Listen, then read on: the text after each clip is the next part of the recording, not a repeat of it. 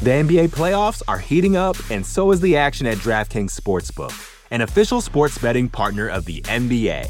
DraftKings brings you same-game parlays, live betting, odds boosts, and so much more.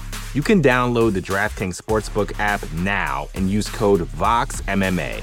That's code VOXMMA for new customers to get $150 in bonus bets when you bet just $5. Only on DraftKings. The crown is yours.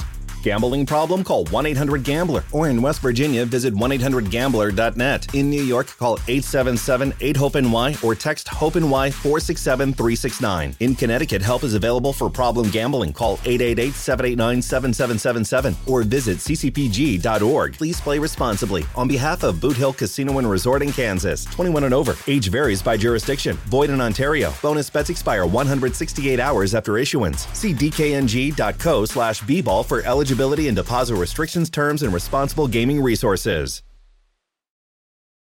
You know how to book flights and hotels. All you're missing is a tool to help you plan that unbelievable travel experience. That's why you need Viator. Book guided tours, excursions, and more in one place. There are over 300,000 travel experiences to choose from, so you can find something for everyone. And Viator offers free cancellation and 24/7 customer support for worry-free travel. Download the Viator app now and use code Viator10 for 10% off your first booking in the app. Find travel experiences for you. Do more with Viator. You're listening to the Vox Media Podcast Network.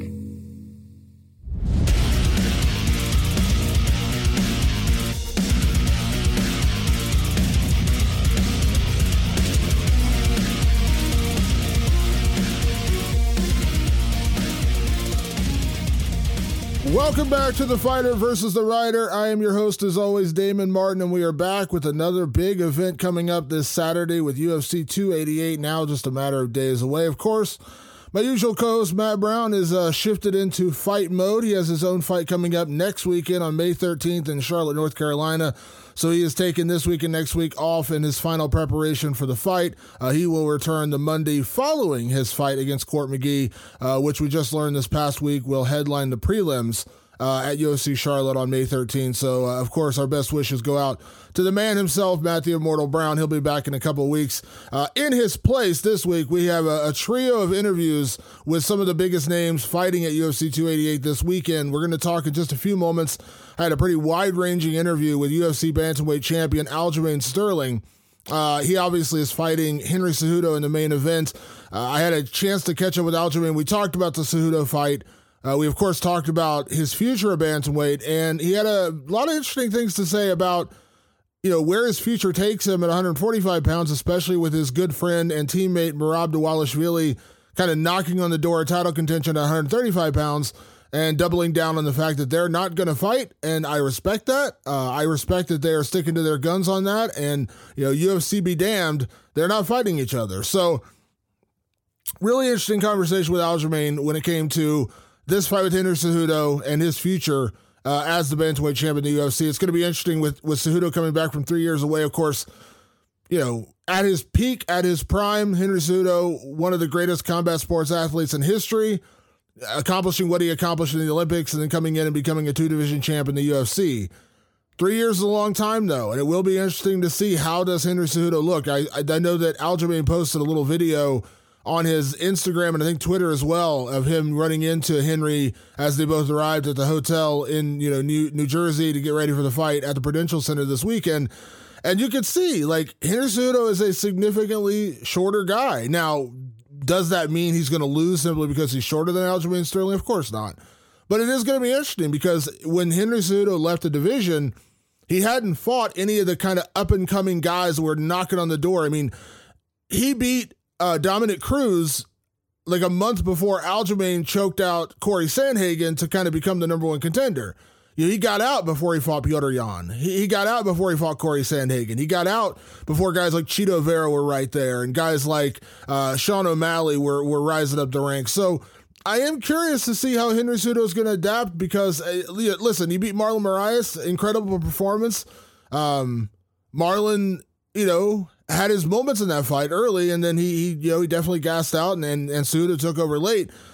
He beat Dominic Cruz, and listen, Dominic Cruz is a legend. The guy may be the greatest bantamweight of all time, but I don't think Henry Cejudo fought the Dominic Cruz that was, the Dominic Cruz of 5-6 years ago, who was the best bantamweight in the sport. I don't think Dominic Cruz is that guy anymore. Dominic Cruz is not a bad fighter by any stretch of the imagination, but I would define Dominic Cruz right now as a top 15 fighter, whereas 5-6 years ago I would have said he's number 1, number 2, number 3 in the world at bantamweight. So we still are, in my opinion, we still don't really know who Henry Cejudo is going to be as a bantamweight. He is definitely going to be giving up size, probably going to be giving up some power depending on who he fights. It will be interesting because this is a very intriguing matchup with Aljamain. Aljamain is a big, long, strong bantamweight with good striking. People really underrate his striking. Go back and watch the fight with Pedro Munoz if you don't believe me on that one. And then, of course, he has the fights with Petr Yan, who, listen, despite what happened in his last fight losing to Merab Dvalishvili, Petr Yan is still one of the best bantamweights in the world, without a doubt. I think Petr Yan and Henry Cejudo would actually be a pretty fascinating fight because Petr Yan is also a shorter, a little stockier as far as bantamweight goes. He's not one of the longer, taller guys. So that would be interesting down the road. But yeah, a lot of questions about where these two guys are coming into this fight. Aljamain has been on a roll, but Aljamain's also, he come out to fight with TJ Dillashaw. TJ Dillashaw, of course, had the shoulder injuries. No excuses there. That's on TJ. That's not on Aljamain. Aljamain went out there and handled business and defeated him and defended his title. But this is a different beast. Henry Cejudo is a monster. And it will be interesting to see if he comes back and he looks as good, if not better, than he did 3 years ago. This is a really, really tough fight for anybody, much less just Aljamain Sterling. But again, 3 years away, he went from being 33 in the prime of his career to now being 36, coming back from retirement. It's just a lot of questions that have to be answered this weekend. So, obviously, this past weekend, everyone knows, of course, the big talk of the town was BKFC. We had our big BKFC preview show last week.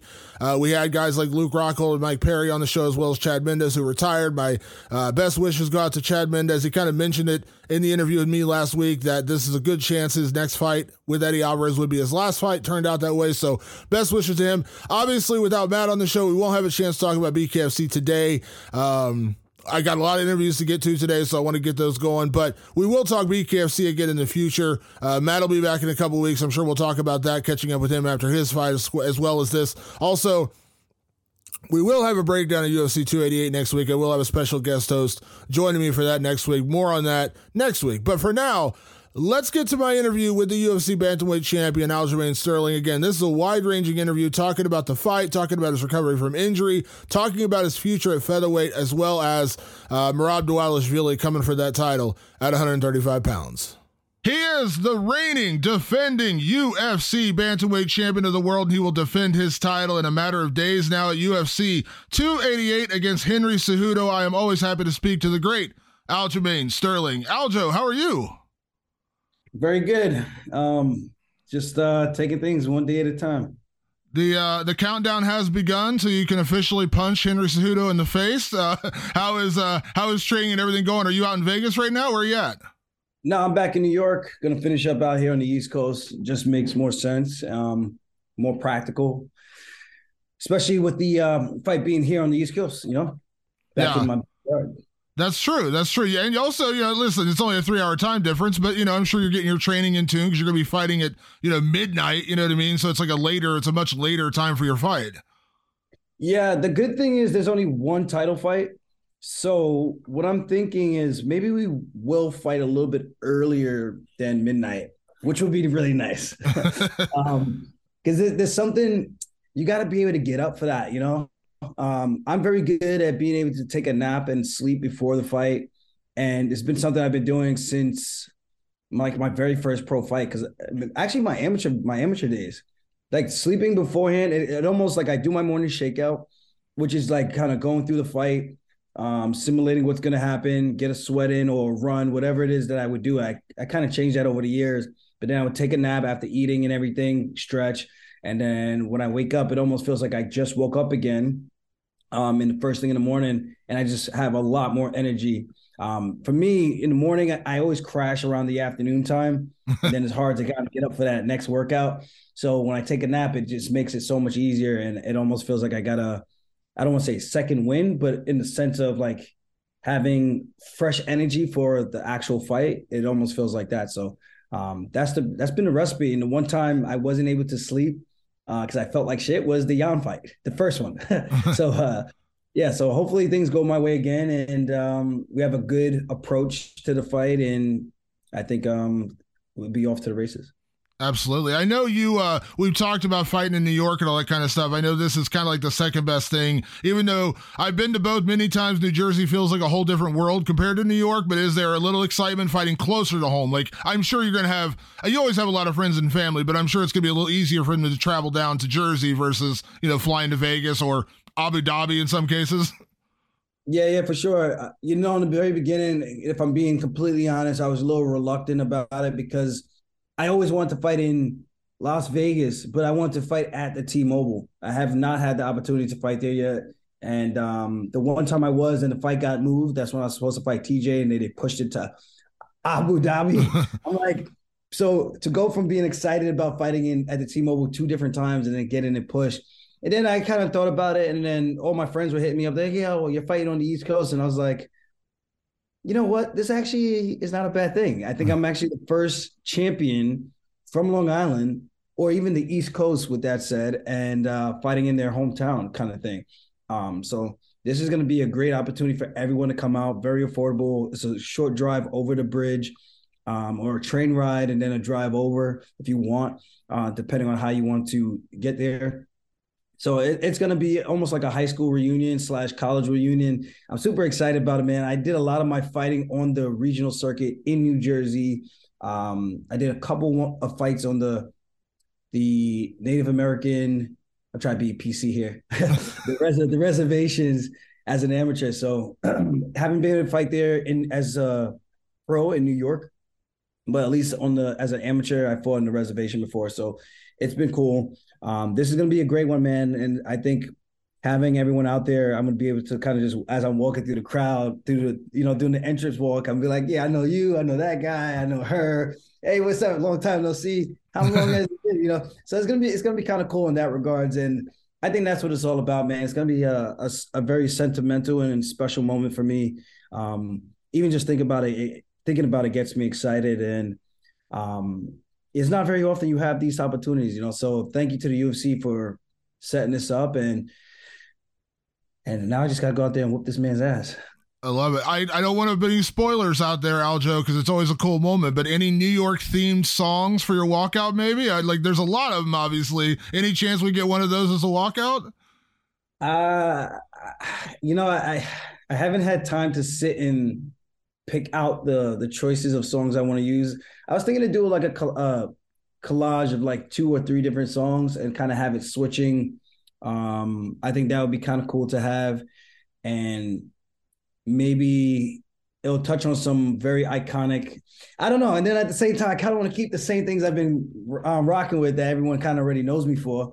And I think that would be kind of dope too. So I don't know. I haven't had a time to like really sit down and think about it. Either way, I think it's going to be, the roof is going to get blown off of that place regardless, one way or the other, even if I come out to my own song. So I don't know. We'll see what we're going to do. I was going to ask you about that. I was going to say, what are the chances maybe we get the Aljamain Sterling original? Because I know you got a career now, a little music career on the side. So I loved it. It's funny because Roy Jones, of course, legendary boxer, he did his song, and now like a ton of people have used his song to walk out. Robert Whittaker uses it every time he walks out now. So maybe you do like the Aljamain Sterling walkout. That's a possibility. It's definitely a possibility. If anything, I'm going to at least have some of it play and then kind of switch it out, kind of like that collage I was talking about. And then the remix into something else. So we'll see. There's definitely some cool ideas. And there's only one time, you really get to make this walk. It's not very often you could do it as a champ, So I'm just thinking like everything for me, this is just icing on the cake, man. I get to fight someone that people consider one of the greatest combat athletes of all time, someone that, lost and came back, something I've been able to do, and then become the champion of 2 different divisions, and something that I would like to try to achieve. So there's a lot of value in this fight for me that I don't take for granted. And I've been doing a good job of leaving no stones unturned. I love it. Going back, Aljo, a couple of years, we've talked, I think we talked before almost every fight you've had over the last 5 or 10 years. But over this, I remember going back to the first Peter Yan fight and dealing with the neck injury. And listen, I'm not making excuses. You're not making excuses, but you knew you were not 100% going into that fight. And you've kind of learned from that lesson of saying, listen, you can't go in there fully compromised. It's just not worth it to go in there on such an important, huge stage. And we saw the differences between the first Yan fight and the second Yan fight. It was, I won't say night and day, but it was close to that. You looked incredibly different, and we know that. You went out there and went and dominated the largest portion of that fight and beat Peter Yan. I know you had an injury with the bicep. You got the treatment and everything in this fight. I know they talked about April, gets pushed back into May. Can I ask, obviously now a couple of weeks out, how is it feeling, and how important was it for you to learn that lesson? Listen, every fighter goes into a fight a little banged up. We know that, right? You're never going to go in there 100%, but you fought compromised and it didn't work out. You admitted that, it was a bad move to do it. Now you got healthy and was night and day. So did you kind of learn a lesson from that first Yan fight? Not allowing yourself to get pressured and to going in when you're not as close to 100% as possible. You're never going to be 100%, but you know what I mean? Yeah. Well, just for clarity, the first Yan fight, the compromise state that I was in was the lack of nutrition and rehydrating the right way. In regards to my neck, I fought with the neck injury since my first UFC fight, and it just got progressively worse as the time went on. And I got a long history of going in and getting x-rays and MRIs done and kind of kicking the can down the road. That might have had something to do with it, but because I had to get the cortisone shot right before the fight, I want to say about 3 weeks before our first fight that was scheduled for December that Yan pulled out of. And then that actually was a blessing in disguise for me because I got to take time off and heal up my neck a little bit more with the cortisone shot. And then I tweaked it again right before the fight. So it is one of those things. And then I had the partially torn bicep going into that fight as well. We're talking the first fight. So I hurt my neck. So it was the neck and the rehydration portion of it. So that was really it. It wasn't like I haven't fought with the injury before. It is what it is, and again, I try not to make excuses, but when people ask me, I just tell them, the reality of the situation. I'm sure he had some stuff he had to deal with. He pulled out of the first fight for some reason. I don't know what it is. Still don't know what it is. But I did learn not to fight compromise, kicking the can down the road with the bicep injury. And part of me kind of wishes I actually went and got the surgery, if I'm being completely honest.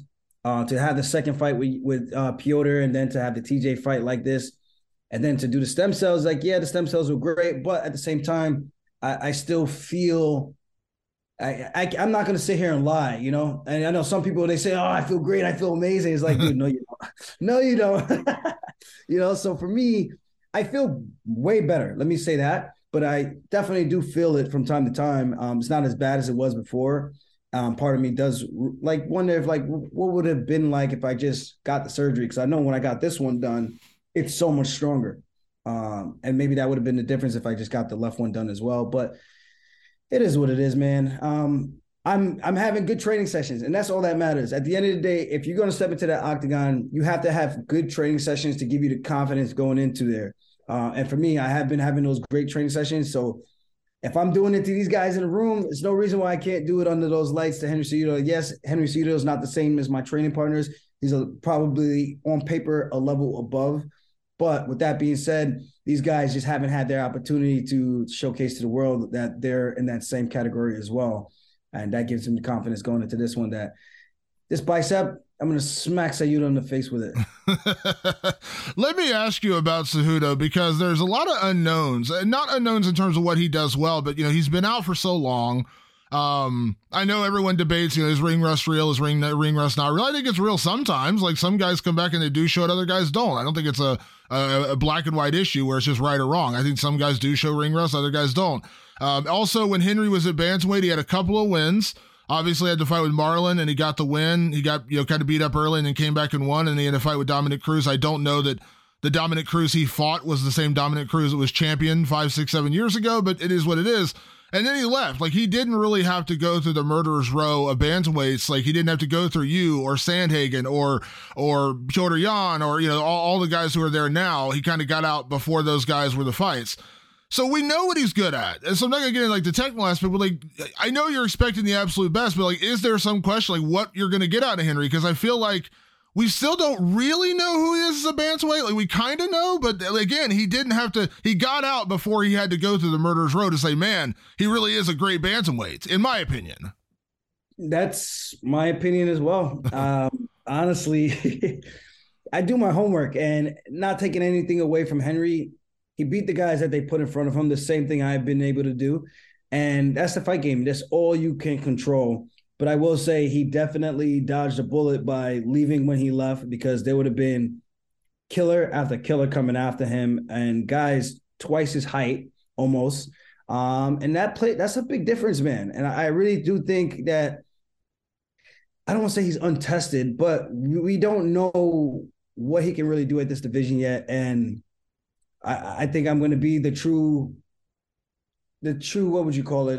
I guess the rubric to see where he's at. And we're going to see, because if I do the things that I think I could do to him, I think he might contemplate going back down to 125 or just really retiring again, and this time for good. So I plan on going out there and showing him that ring rust is a real thing, and Father Time is undefeated. You know, you can't sit there and take 3 years off and then come off the couch and think that everybody's going to be like John Jones and has this spectacular athletic curve. And the difference between him and John Jones and him and GSP are the guys that they're fighting when they came back. You know what I mean? And no disrespect to any of those guys. Cyril Gane is very athletic, but the guy can't wrestle. Let's just call it what it is. Bisping versus GSP, those guys train with each other. There's a reason why GSP was okay with taking that fight against Michael Bisping opposed to any other middleweight out there. And he kind of showed that the grappling and even with the striking, like Bisping is good, but there's a little bit of a difference there. And I don't want to be disrespectful to Bisping, because I'm not. I'm just calling it what it is. These guys train together. There's a reason why GSP would be comfortable accepting that fight, knowing that he's the bigger guy coming in to try to chase double champ status. And now you have Cejudo trying to come back and trying to do the same thing. The difference is he's not fighting someone who can't wrestle. He's not fighting someone who can't strike. He's fighting a well-rounded guy who's going to be probably the most dangerous guy to come back to try to do that against, in the sense of all those guys who tried it. He's going to have the toughest road ahead of him. And we'll see if he's ready for it, man. You know, made a better man win, but I truly do think and believe that I'm going to show that I'm here for a reason and I'm the better guy at this point in time. Well, it's funny you say that, because I talked to Marlon Moraes about it, because he fought both of you, obviously, and he said he had no doubt whatsoever he picked you to win. He said Aljamain's too big, he's too long, his wrestling's too good. He's like, I just think he's got too many advantages for Henry. And I agree in a lot of what he said, because Henry's not a big bantamweight. He was never a big bantamweight. He's a very short guy. And also at the wrestling point, like obviously he's an Olympic gold medalist. There's no doubt he's an incredible wrestler, but Henry's he's used his wrestling. He used it against Sergio Pettis, he used it against a couple of guys, but we never really got to see him use it that much in bantamweight. In the fight with Marlon, like Marlon got exhausted. Like that's really what happened. Like Marlon got tired, and credit to Henry, he outlasted him and beat him. Good for him. And again, I don't know that Dominic Cruz was the same Dominic Cruz of 6-7 years ago when they fought. So it feels like you do have a lot of physical advantage beyond the skill level. You do have a lot of physical advantages over him also. Yeah, 100%. And I think with Dom, I think if I'm not mistaken, he took that fight on 5.5 weeks notice, coming off of the couch. And I think also coming off of an injury.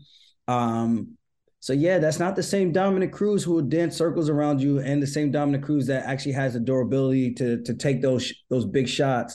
Obviously, the knee that he caught Dominic Cruz with was a big knee, and I think anyone who runs into that will probably get put away or definitely get really, really hurt. And it's the same thing I had said about the Cheeto fight with his last few performances before fighting somebody durable, someone who's not going to get tired. Now, Henry Cejudo's in that same position. He's going to fight someone who's durable, not going to get tired, not going to who's not taking a short notice fight, someone who's going to be in just as good of a shape as he's in, and who's a lot bigger. He had a hard time hitting Cruz.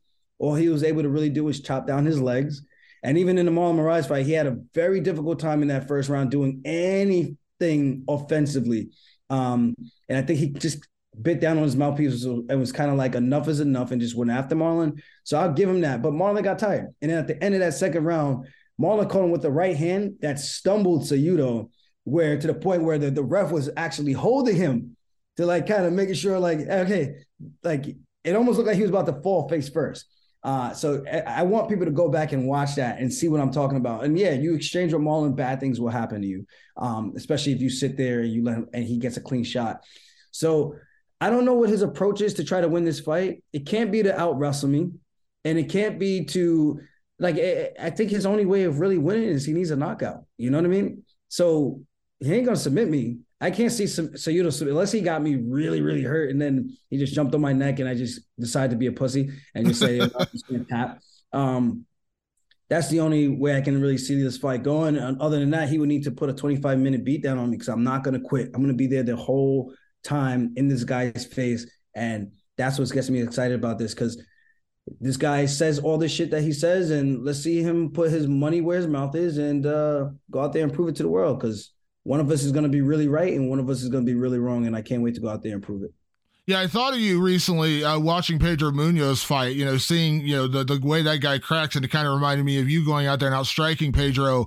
People kind of forget about that for some reason. Like when you went out there and just used your striking for an entire fight and beat him, that to me was one of the most impressive performances of your entire career. And everyone's talking about the wrestling here. Listen, Henry, again, he's an Olympic gold medalist. There's no shit, there's no doubting that, but MMA wrestling is different than college or Olympic level wrestling.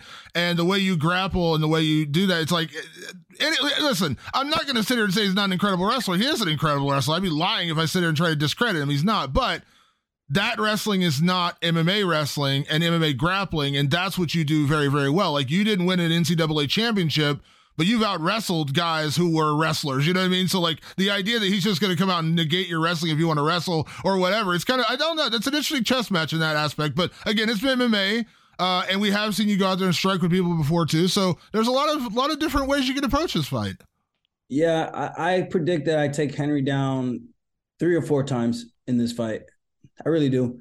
And I think once I get my hands on him, he's going to realize that what people say about me is actually true. I'm a bigger guy. I got the longer reach, the longer limbs, and all I need to do is lock my hands. If I lock my hands, that is a bad situation to be in. So I can't wait to go out there and take that gold medal and shove it up his ass and hit him a nice L for his efforts. So there's no animosity, so I don't want that to come off that way. Like I'm not trying to force anything. I'm not trying to fake anything. The guy talks a lot, sat on the sidelines and talked so much shit and criticized everybody. It's almost like it's almost, and no disrespect to this guy, but it's almost like what Khabib did. When Khabib retired, he started to become a lot more vocal, and it wasn't vocal in like a very humble or respectful way, I feel like. And I don't know if he did that intentionally or he didn't realize the way it was coming off. Henry's doing that, but I think it's very intentional and deliberate, and someone needs to smack him in the face. And thankfully, he's actually coming back, so I get to be the guy who gets to smack him in the face. Unfortunately, Khabib's never coming back, so the criticism that he does give people, he's never going to compete again. So that is what it is for that. So that's completely separate. I'm just saying there's a way you could kind of go about it, but don't sit on the sideline and bash fighters. That's never going to be cool. You know what I mean? Unless you're going to write a check that you're asking cash kind of thing. So Henry's now in that situation, and all the shit he said, like, you're this YouTube guy now, right? Let's see whose YouTube breakdown and analysis are better. Let's see who's the real mastermind of MMA and see who's going to win this chess match. Because I think this physical chess match is going to come down to a lot of grit. It's going to come down to the size. And I think it's going to come down to activity. I think at the end of the day, I've been more active. And I think that's going to be the difference coming into this one. It's funny because we always talk about like mental strength in this fight. And I would argue, Aljo, I don't think there's a mentally stronger fighter in mixed martial arts than yourself, because everything you went through to get here and then dealing with that first Jan fight and the aftermath. And we talked many times about that, just the bombardment of criticism you took, unfair criticism to this day. And then to go back out there, beat him convincingly. Then you had TJ just chatting, talking. I'm this, I'm that. And you got to beat him. I know everyone calls Henry the king of cringe, but like it almost feels like after everything you've gone through, there's nothing Henry could really do to actually get under your skin. Because I'm like, dude, Aljamain's already gone through the ringer of stuff like that. Like whatever Henry's going to say is probably going to bounce right off you at this point because you've already dealt with far worse than that. Yeah, even when we did our little ESPN thing and he's saying stuff, I'm like, I feel like you just say stuff just to say stuff. That's what I really feel like. And then I have to ask, like, I have to wonder if he thinks like I'm these other guys that he's competed against. Like, words don't bother me. It really doesn't. If anything, it motivates me and it makes me want to take the words and shove it up. It's more about bragging rights for me than anything. It's just like, okay, we'll see. Oh, you think I can't strike? Okay, we'll see. You think I can't take you down? Okay, we'll see. And it's just one of those things. It's not like I need to hate you to kind of get up for the fight. At the end of the day, you're trying to do something bad to me, and I can't allow that to happen. And the only way I could do that is to go out there and beat your ass first. So Henry can say whatever he wants. I think I've shown that even if the world is against me, I'm still going to fight back. I'll chirp back, and nothing's going to get inside my head and deter me from doing and believing what I believe in. You mentioned it earlier, so I'll ask you real quick here, Aljo. You said that, Henry came back. He got this immediate title shot. Deserved or not, doesn't matter. He got it. He's getting it. But is there a part of you that thinks you go out there and beat him at UFC 288, that's probably it for him? Like, he'll probably walk away again? Because I can't imagine him losing and then saying, oh, man, I can't wait to climb back up the ranks again. Like, he had already walked away. We all know why. Maybe he thought he was going to get a bigger offer from the UFC. They didn't really come calling, so he came back now. Is there part of you that thinks like you beat him, he may just be gone again? I think Henry Cejudo disappears into the darkness again, gone into the abyss, depending on how bad he gets his ass whipped. That's what I really do think. If it's a close fight, I think maybe he thinks I can still make a run at this. And again, styles make fights, so even if he doesn't get an absolute annihilation from me, like say I can't take him down. This is the way I really look at the fights. If I can't take him down and I just outstrike him, but it's like a close striking fight, okay, I can see him being like, I can stick around and compete with these guys. But now he goes out there and fights a guy who can actually strike predominantly, and that's more of their strength versus my strength being predominantly more grappling based, ground and pound. I think it's a different game and a different scenario. He has to ask himself, does he really want to be in there with someone who could piece him up from the outside? And that's going to be hard to close the distance on. Sandhagen. Even O'Malley, I think O'Malley is a tough fight for him. He might not believe it, but O'Malley's got those kicks. He's got those step-in knees, and he's hard to hit. He's got very accurate shots, and he's got great lateral footwork. Cejudo's a guy who primarily goes forward and back. You get a guy who's good at going laterally and can kind of hit you with juke moves. It's a very difficult puzzle to figure out. You get a guy like Pedro who kind of stands in front of you looking to land that big shot. That's more of a fight that I think Henry will have more success with. The guys like a Jan who will stand right in front of you. Guys like myself, a Marab, an Umar, a Ricky Simone. Those type of guys that are going to move, can actually wrestle. Sandhagen, who's long and lanky. Those are going to be problematic fights for him. I truly do believe that. And I think the size difference, like at 125, he's comparable in his frame. At 135, he's going to be fighting guys who are a lot bigger and rangier. What's his reach? 64, 63? I don't know. My reach is 71. So good luck getting past the jab and good luck trying to kick my calf from the outside the entire fight. Like if that's your game plan, bro, it's going to be a rough night for Henry. That's all I can say. If that's your game plan, it's going to be a rough night. Yeah, absolutely. Real quick, Aljo, before I get you out of here, I gotta, obviously we've talked before about, your future. Your focus right now is 100% on Henry Cejudo. We know Sean O'Malley is next. And again, it seems like he's going to wait and try to get the title fight. And it makes sense. And that's a big fight. But you've said very honestly that your time is limited at Bantamweight. You're eventually going to go up. Is there a chance it's Cejudo and O'Malley and then it's featherweight title? Is there a possibility that's the path for you? Oh, very, very likely that's the path. But I'm just going to see how this fight goes, see how the weight cut goes. there could be a chance. And I don't want to put this in the air because then people start to say stupid things like, oh, that's the wrong mindset to have. I'm like, really? Because you've done it so many times? Please explain to me what your mindset has been in your fights beforehand or afterwards. You know what I mean? At the end of the day, depending on how this goes and the difficulty, I think I did a better job so far of managing my weight. This can maybe even be the last one. And I think it just depends on how everything runs, man. Making 135 is not easy. I do it. It pays the bills. It's my job. And we'll see what happens. It's not easy, man. I'm getting older, man. 33 years old, cut down from about 68 pounds. Sometimes I'm 65 to 68, sometimes 70, cutting down from all, like when I'm not training, that's what I walk around at. That's my natural state. And I'm not like fat or out of shape looking from a fighter profile, I guess. But to cut down, man, I feel like I lose a lot getting down to this weight. And I feel like my body it's become more difficult to make the weight class.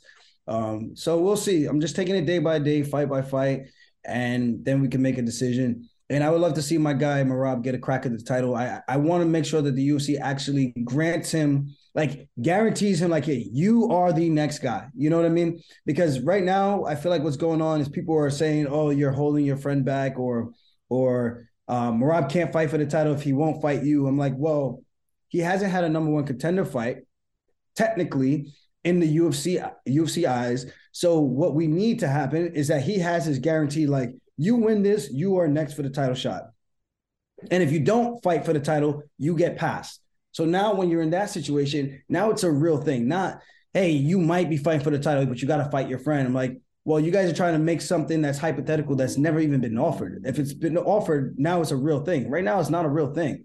I think people are just trying to just say that to kind of get under our skins and thinking that they could ruffle our feathers. But Merab's like my brother, man. Like, I don't know. People are crazy. Like, you think we're gonna fight for? Nah. You know. So that's my answer. My long-winded answer. Like, if I'm gonna go up, I want to keep fighting. This is how I make my money. This is how I make my living. And obviously, I haven't been getting banged up too bad to the point where it's just like, yeah, this job is hard. So it's hard. The training is harder than the fights usually. But I think at 45, it'll be a lot of new blood for me to compete with and to challenge myself and to see if I can truly compete with those guys. But to actually do it right took a few months to get myself bigger, muscular, and strong enough, explosive enough to compete with those guys who are going to now be taller than me, and kind of go from it like that. That's the way I'm kind of approaching this. Can I imagine, though, everything goes well and you do make that move? You got to go up as champion to do the champ versus champ fight. Hold onto the belt long enough to do that, though, right? Like, you got to do champ versus champ, because you and Volkanovski, incredible fight. Volkanovski, we know how good he is, and that's the selling point, right? So you got to hold on the belt that long, right? I'm just saying, if Islam got to his back, I know he's a bigger guy, but listen, man, you don't want me on your back, brother. You don't want me on your back. And it's not even just the back. I think my game from Islam is a lot different. I only take the back because that's what people give me, but I want to be in the top position. I want to be in the guard or half guard or mounted position, because that's where I do my most damaging work. And even from the guard, man, I've beaten some guys up pretty bad to the point where they either stick their neck out and just let me get the choke, or not let me get it, but I take the choke instead. But I think that's the difference with my style and his. It's more of a hybrid. And I think even when I fought Jan the second time, he did a good job of just keeping me on his back and freezing my hands. Because if there was any moment where he tried to get out like TJ did, you let me get to mount, that's a bad night. I don't care who you are. You let me get to that position where I can start landing these elbows, it's a bad position to be in. And that's in my honest, humble opinion. So we'll see what happens. Right now, I'm not trying to count my chickens before they hatch. You know, I want to make sure I take care of this in front of me and then go about it like that. Yeah, well, I do love your attitude. And I know I had said to you and Merab, I said, I'm no longer going to ask either one of you about fighting each other, because you've been very adamant about that. And I respect you about that. But it's funny, I've talked to a couple other guys, Matt Brown, who does my podcast with me normally, And he's like, I respect Aljo. I respect him not wanting to fight his friend. Like, there's a lot there. And I think a lot of people have come around on that. And I know Dana's got to say what Dana's got to say, and I get it. There's business there. But I respect the hell out of you guys sticking to it and being like, hey, our friendship matters more than, money and titles. And he'll get there. He's going to get, I mean, look what he did to Peter Yan. What an incredible performance, man. Merab's a monster. And I know there is no bigger fan of Merab Dvalishvili than Aljamain Sterling. And I know there's no bigger Aljamain Sterling fan than Merab Dvalishvili. So I respect that. Like you've said numerous times, hey, I will eventually go up and he can get the title. And he said, I know Aljo will eventually go up and I can get the title. Like, I respect the hell out of you guys for sticking to that because we've seen it. Like this sport can chip away at you, man. And then people can chip away at you and say, oh, you got to fight. Come on. You got to do it. And, things happen. I respect the hell out of you guys sticking to your guns and say, we're not going to fight. His day will come and my day will come to move on. Yeah, 100%. We both came from literally a very similar situation. And, man, we both worked so hard to get to this position. Who would think two guys from the same gym could ever even be in this conversation? It's not easy to do. I know there's another one with Chris Gutierrez and Jonathan Martinez. I know, although Chris Gutierrez just lost, but that's it's a very difficult thing to accomplish. Two guys, the same weight, from the same gym, from the very beginning, working their way up, and then both of them in a position where they can fight for a title. Is not very often you see that. And I know most people would be super eager to be like, yeah, I'll fight that motherfucker, with no hesitation. But I think those are people who are kind of just floating in the rooms, in and out, and they're not really friends. They're not really training. They're just more so like, I'm here to do a job and that's it. Like, we're not really as cool as you might think, So, and that to me is kind of fake and phony. I wouldn't be here if it wasn't for Merab. And I think I would like to think vice versa for him as well, in terms of being training partners and in terms of structuring workouts with each other where, we got our head coaches, but for the most part, we run our own practices. At least for me. I know for me, 100%, I structure my training weeks. I structure my practices. And I've been doing that since since the beginning of my fighting career. And maybe not the beginning, because I don't want to come off like it's discrediting people. There has definitely been people helping out, but structuring my workouts and things like that, and game planning and breaking down film, that's been pretty much me my entire career, So, and I help Merab out with a lot of stuff. I watch film, I break it down, I show him some stuff, and we go over stuff. And at the end of the day, he puts in the work, and that's it, man. It's good. I like to see him succeed. That's all it is. And we're neighbors. We actually are literally neighbors in Las Vegas, So yeah, I can't go fighting my neighbor. That's what it's funny. The quote I thought of from Matt when he's like, Matt Brown said, I fought teammates and I fought training partners, but I would never fight a friend. And I thought that was a great way to say it. Like, that's true. Like, he's not just a teammate and a training partner. He's a friend. And that's what Matt said. And it kind of struck home with me. He's like, I would fight a teammate. I fought training partners. I would never fight a friend. Yes. And it's very different, man. I can tell you that. It's very, very different. Yeah, absolutely. Absolutely. Well, I love that. And like I said, I love the relationship you guys had, man. How awesome was that performance against Petr Yan, man? What an eye-opening performance from Rabo. Now, I think he put a lot of people, I think he convinced a lot of people how good he was with that fight. Yeah, I think a lot of people thought it was all talk. I'm like, no, you guys don't get it. This guy will spar 3 rounds and then go sparring 2-3 other people 3 more rounds each. So that's a total of 9 rounds of that same pace, that same intensity. And he's not the greatest at holding people down, but he doesn't care. He'll take you down, throw you on the ground, and then he'll turn his back and just stand up, and he's bouncing around waiting. It's the funniest thing because we're all just sitting there laughing. It's like, I wonder when this guy's going to be enough is enough for the day. But not for him, his practice partners, So it's always fun to watch Merab spar because he's just going to go, man. He's an Energizer bunny. Yeah. Is Merab going to be in your corner for this one, I assume? Yeah. Him, Ali Quinta, I believe Ray Longo, and I think we got Matt Serra back. Okay. Loudest. How can you not have the loudest man in MMA history in your corner? Come on now, there's no better. It's so funny. One of the first things I remember from earlier UFC career was when I learned your nickname is Aljo, because early on, whatever, and it was Matt Serra in your corner shouting, Aljo, go here, Aljo, do this. It was so funny. That's how I learned the Aljo nickname, was from Matt Serra screaming it in the corner. Yeah. It's I know that whole little thing that we had, and we spoke, and I think now that some time has passed, it's kind, I don't want to say water under the bridge, but I think there's more of an understanding of what actually happened between us. So we're all good, man. Even after that, like, we spoke, but I think it was still a kind of an open wound to just jump right back in. But I think now that some time has passed, and more training sessions and things like that, I think it just feels right, especially title fight, East Coast, New Jersey, where all of us have fought multiple times, where he's cornered me, where these guys have cornered me. It'd be good to have the old band back together. So I think people are going to be, I think a lot of people who know us from the very beginning are going to be excited for this, just not even just for the fight, but just to see all of us together again.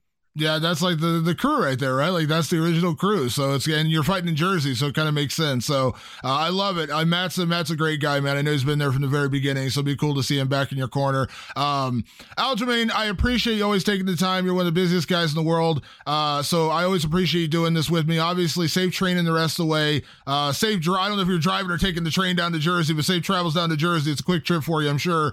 So safe travels down there. Best of luck in the fight with Henry Cejudo. Not that you need it. And thank you as always for the time. I really do appreciate it. Thank you, Damon. I appreciate it. We'll talk soon, okay? All right. Take it bye-bye. easy.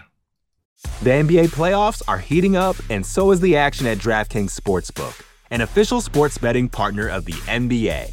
DraftKings brings you same-game parlays, live betting, odds boosts, and so much more. Don't miss out as the NBA postseason winds down. And new customers to DraftKings can bet $5 to get $150 in bonus bets instantly. You can download the DraftKings Sportsbook app now and use code VOXMMA. That's code VOXMMA for new customers to get $150 in bonus bets when you bet just $5. Only on DraftKings.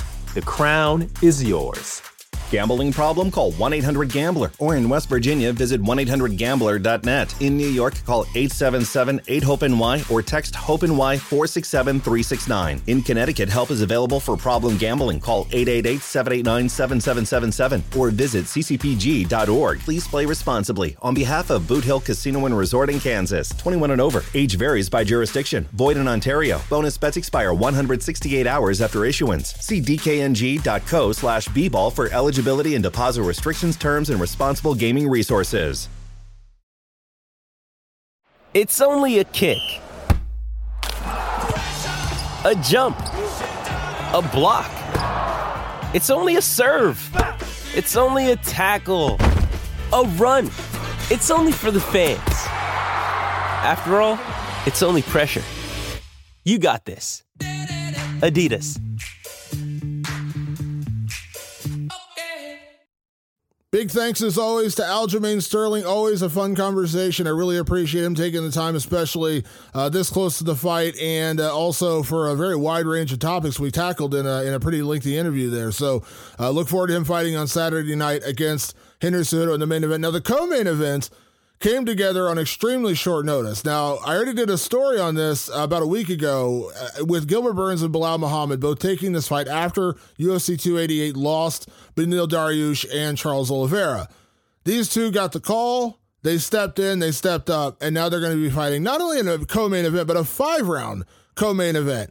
I did a story where they talked about how this all came together, how it became 5 rounds, how they both asked for Colby Covington, all those kind of things. So now here's the actual interviews with both guys. This was recorded literally a couple days after the fight got announced, so about a week ago.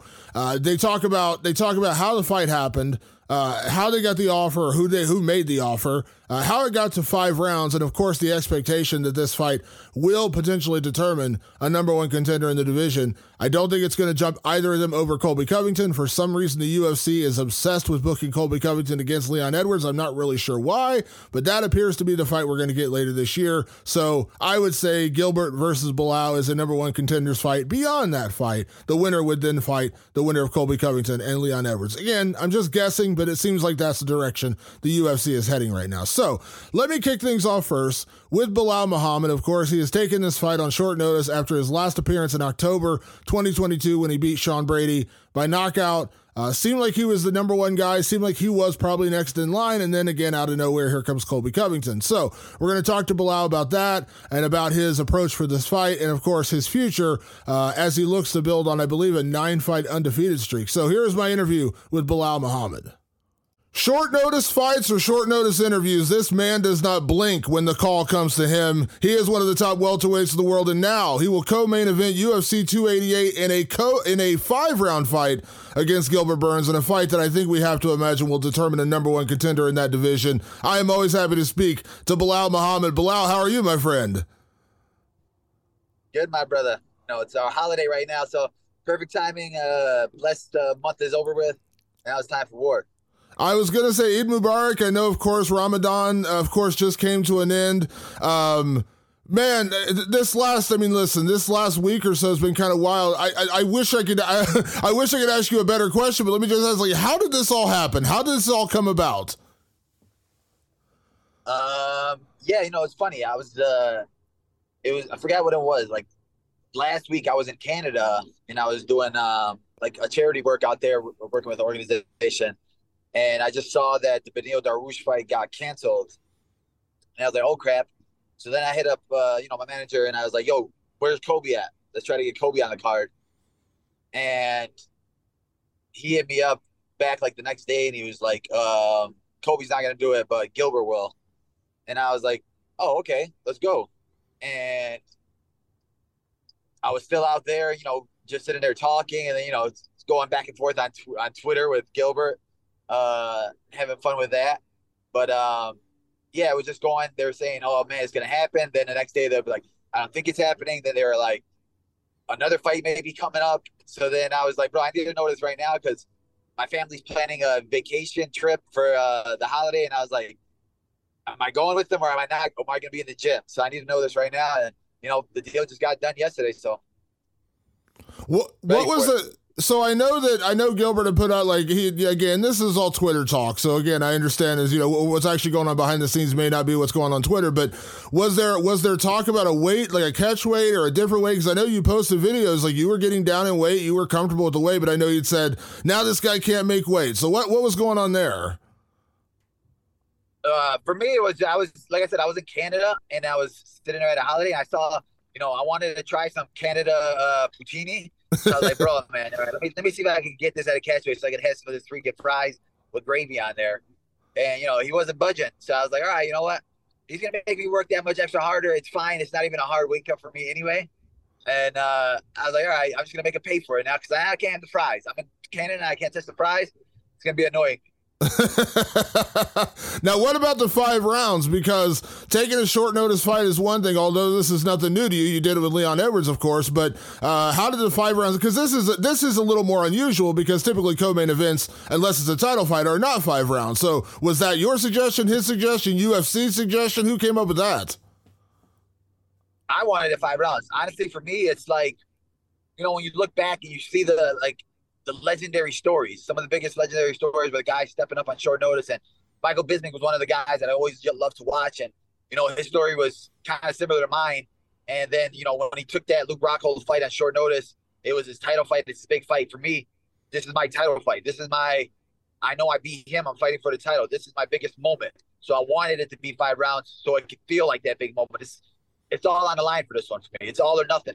And I'm going all in. So I was like, I want this fight to be 5 rounders because the winner is going to be fighting for the title anyway. And I don't want none of my next fights. I didn't want nothing but championship rounds because I'm a champion. And I needed it to be 5 rounds. I love it. I love that attitude. Now, Belal, just being honest, of course, Gilbert is just coming off a fight a matter of weeks ago. I talked to him like a couple of days after the fight. He got a big win over Jorge Masvidal. I know, of course, you when you get out of a fight, you're not training right away. But I know, typically he's a guy who trains a lot. But again, he just had a fight a couple of weeks ago. You haven't fought since last October. So in reality, and I know, again, you've done this before with Leon Edwards, how ready were you in terms of preparation? I know you never really leave the gym, but training for the gym and also, of course, you were going through Ramadan and then getting ready for a fight are two different things. So, like, how confident were you when you got that call, or I guess you made the call, that you wanted to fight on short notice? I mean, for me, sometimes it's not even about being ready. I think it just comes down to who has the guts and who wants the glory. And I want all the glory. And I'm a guy that's always in the gym no matter what. And for me, it's not looking at it and saying, oh, man, let me see if I can jog this real quick, or let me see where my cardio level is at. It's like, if I'm going to war right now and I'm going for a fight and we're fighting to the death, I'm not going to sit there and check my heart rate or anything like that right now. I'm going to just step up and I'm going to fight. So it had nothing to do with me. It's not about even being in shape or not in shape. I'm always ready to fight. I'm always ready to throw it on. My teammate was just fighting Ignacio Bonmondes. He got a huge win last week. So I've been in the gym with him, training, helping him for his whole camp. And like you said, I'm always in the gym regardless. And sometimes it's not about in shape or not in shape. Sometimes it's about, who has the biggest heart and who has the most will. And I have all of that. And I, even for right now during Ramadan, training during it, pushing myself through it, my mental state is at a whole new level. And I always feel the strongest mentally during Ramadan. So as long as my mental's right, my body's right, the fight's going to be right. You probably remember a couple of years ago, we did a story where you talked about, you were one of the guys who would fight during Ramadan. And listen, I totally understood when guys like Khabib or Islam guys said, we want to not fight during that time, not have a training camp during that time and fight later in the year. And I totally understood, but you were one of the guys who said, no, I do it. And you explained why you did it. It's kind of funny. Like, this is literally coming up the last day of Ramadan last night. It's like the timing is crazy because, again, you were one of those guys who spoke out and said you don't care, like, you understand why guys don't do it, but you've always made it a conscious choice to do it. And here you are getting this short notice fight, right? Yeah, it's funny because I tell myself that I'm like, all right, well, that was the last one during Ramadan. That was the last one. And then I was like, they always offer me something during Ramadan, so it happens every year. And then I was like, man, good thing they never offered me anything this year yet. So it was like funny, but then I was like, it had to come to fruition, right? They always had to do it, and it ended up being the last week. So that was a funny part about the whole thing. Yeah, so we're going to get to Gilbert in a second. We had a really good interview a few weeks ago talking about Colby Covington, the whole situation there. And I'm sure you saw, I did the interview with Leon Edwards, and Leon said that, he's not coming back till October. He's not going to fight in July. It's too soon. And I understand he did have a 5-round fight in March. It is a quick turnaround and things like that. He said October. And even he's like, I still understand the Colby of it. He's like, I think, he should fight one more time. If he wins, then fine, give him a title shot. So we know he's not coming back. So when you say Colby, immediately I was like, yeah, that makes sense. Colby's been out for over a year. He's going to now have to wait till October if he's still getting the title shot. You probably knew in the back of your head when you asked for him it wasn't going to happen, but I don't know. I got to get your reaction to that because it seems like now we know Leon's not coming back till October. Colby fighting now would kind of make the most sense. Yeah, for me, now I got an opponent, now I got a name, and it's a ranked guy, and it's a big opportunity, a huge opportunity for me. So I don't even want to give Colby any clout, any attention. So his name doesn't even matter. Right now, the two best welterweights in the division, the two number one ranked guys, I think, are fighting each other on May 6th. And we're the only ones that are willing to step up and fight the next best guy always. We're the ones that are always willing to go in there and put on a show. So I think that for the UFC, for the fans, they know what the real number one contender fight is. Whether they give it to them next or whatever, it doesn't matter to me anymore. It's like, I know if I win this fight, my next fight's going to be for the title regardless. Yeah, absolutely. By the way, I know you don't want to talk about it, but I got to ask, Belal, where's the T-shirt? Because the Colby T-shirt was pretty brilliant. I did love the T-shirt. By the way, he didn't go to the event. Unless I missed it, he didn't actually show up. The King of Miami didn't go to the Miami card. Yeah, exactly. He saw me with the T-shirt on. He's like, oh, man, I can't show my face there right now. But I was like getting so many people messaging me like, hey, bro, I'm in the crowd. I'm going to record it when he comes in. Don't worry. I'll let you know. And I was just like, I don't think he's going to show up. But, man, the event was just good. The event was great. I had my teammate won. The fights were great. The main event was amazing. And just the energy over there was good. So, just being there, being a part of the crowd, being a fan, it just, hyped me up, too, where I wanted to get a fight going. I wanted to get something going. And, it all worked out in the end. Yeah, absolutely. Well, again, brilliant idea on the T-shirt. I loved it. I thought it was a fantastic idea. Even though it's not the fight you ended up getting, I loved the T-shirt. I don't know what you're going to do with it. Maybe auction it off for a charity one day and to do something like that. I think it'd be really funny. Yeah, I was ready. I think somebody already put them on sale. I was like, my brother's like, man, these people work fast. Somebody put them on sale on some website, and I was like, bro, I need a freaking piece of that pie. Absolutely. So now Gilbert Burns, you guys share the same manager, but you don't train together. Obviously you know him very well. Is this this opportunity to fight him? I imagine there's a lot of respect between you guys. I mean, Gilbert's an incredibly nice guy, and I actually spoke to Gilbert after his fight, when he apologized to Masvidal, making the whole greasing allegation. He's like, basically told me, I don't want to be that guy. I want my children to be proud of me. I don't want to be the guy putting kind of negative things out in the air, and I wanted to apologize for that. He seems like he's a very honorable guy, very good dude. Do you take that fight this way? I mean, everything's a little personal because the guy's trying to take your dream away from you, but like, does this feel different than maybe Leon or even like, Sean Brady when he was kind of talking a little bit of trash? Like, does this feel just like it's just a fight? There's really no personal bad blood here. Yeah, I mean, there's no bad blood at all. But like you said, every single opponent I have, they're trying to take what I want. They're trying to take what I have. So it gets personal at that level, but it's not like there's no hate or anything there. Like, we have a lot of the same friends. When we were there in Miami last week, we were in the same training room with his team. Henry Roof's the man. So it's like Jared Gordon is his boy. So it's all good for me. There's nothing. I don't think there'll be any like, I hate Brazil or me staying in Brazil sucks, like Philly sucks. But it's all good, man. It's all business for me. Yeah. Obviously you were there. What did you think of Gilbert's fight with Jorge? That fight, I mean, it wasn't really much to see off it. I think Jorge looked old. I think Jorge like had it in his mind before the fight that he was probably going to retire. And, he's an OG of the game. He's the guy that, I've been watching since I was younger and things like that. So it was cool to see his final fight in Miami. But for Gilbert, there was really nothing crazy that happened in the fight. Like, if he would have got a finish or something, I was worried that maybe he'll skip the line in front of me. But the fact that he won just a decision, I was just glad that they kept me in the rankings ahead of him, because I don't think it deserved that much of hype or anything like that. I don't get a ton into game plan and things like that, Belal. We know what you do well. We know what he does well. But just stylistically, can you just give me a sense of how you think this fight matches up? Because, again, you know Gilbert very well. We know what you do well.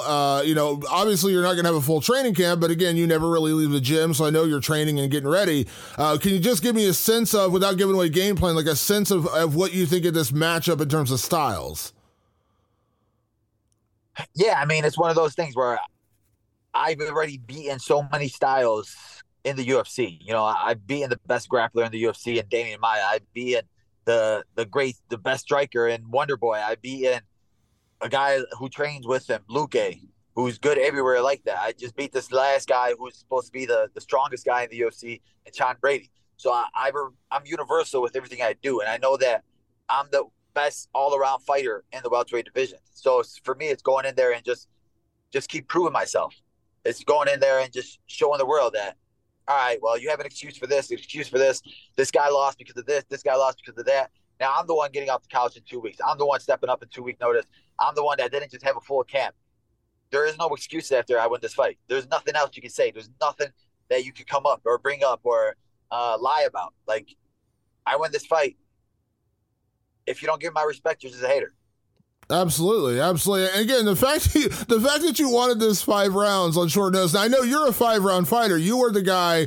You're like the Energizer Bunny. You don't slow down. You just keep going. It feels like, in a way, a 5-round fight's always going to be advantageous for your style, because the way you push the pace, you kind of break the will of your opponents by pushing them harder than they can push back, and that gives you more time. But do you feel like the cardio, the condition, that's always going to be a weapon, whether it's this fight, another fight, any fight, but especially on short notice? Because even though he was training for a 3-round fight, you're a guy who I feel like you're always training for 5 rounds. Like, that's what you do. That's who you are.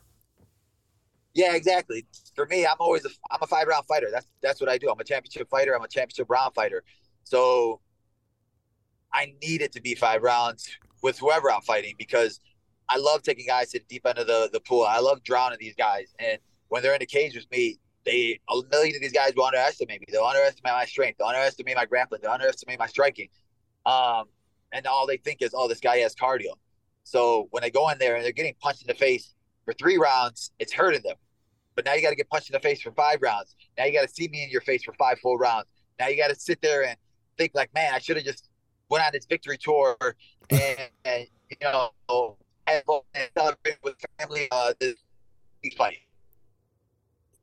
Because you're taking a fight with somebody that wants it more than you. You're taking a fight with somebody that you don't know how bad that I want to be this champion. You don't know how bad or what I'm willing to do, because there ain't no other fighter in this world that's willing to do what I'm willing to do. And what I'm willing to put my body through is way more than what you're willing to put your body through. So on that date, on May 6th, when it gets to the 4th and 5th round, you're going to realize that you made a mistake. I love it. I love it. Now, Belal, when we came out of the UFC 286 card and Dana announced Colby as the number one contender, we kept hearing Colby stepped up. He stepped up. He flew to London. He weighed in. He did all this, man. It was great. And, we're giving the title shot. He stepped up. Belal, you're stepping up in a bigger way. You're stepping up on less than 2 weeks' notice, a co-main event, and a 5-round fight, in a lot of ways helping to save this card. Obviously, all due respect, of course, to Aljamain and Hinder Cejudo, incredible main event. But in terms of building the card, this card took a major hit, losing Beneil and Charles Oliveira. You guys are helping that, and you're going to help sell the pay-per-view.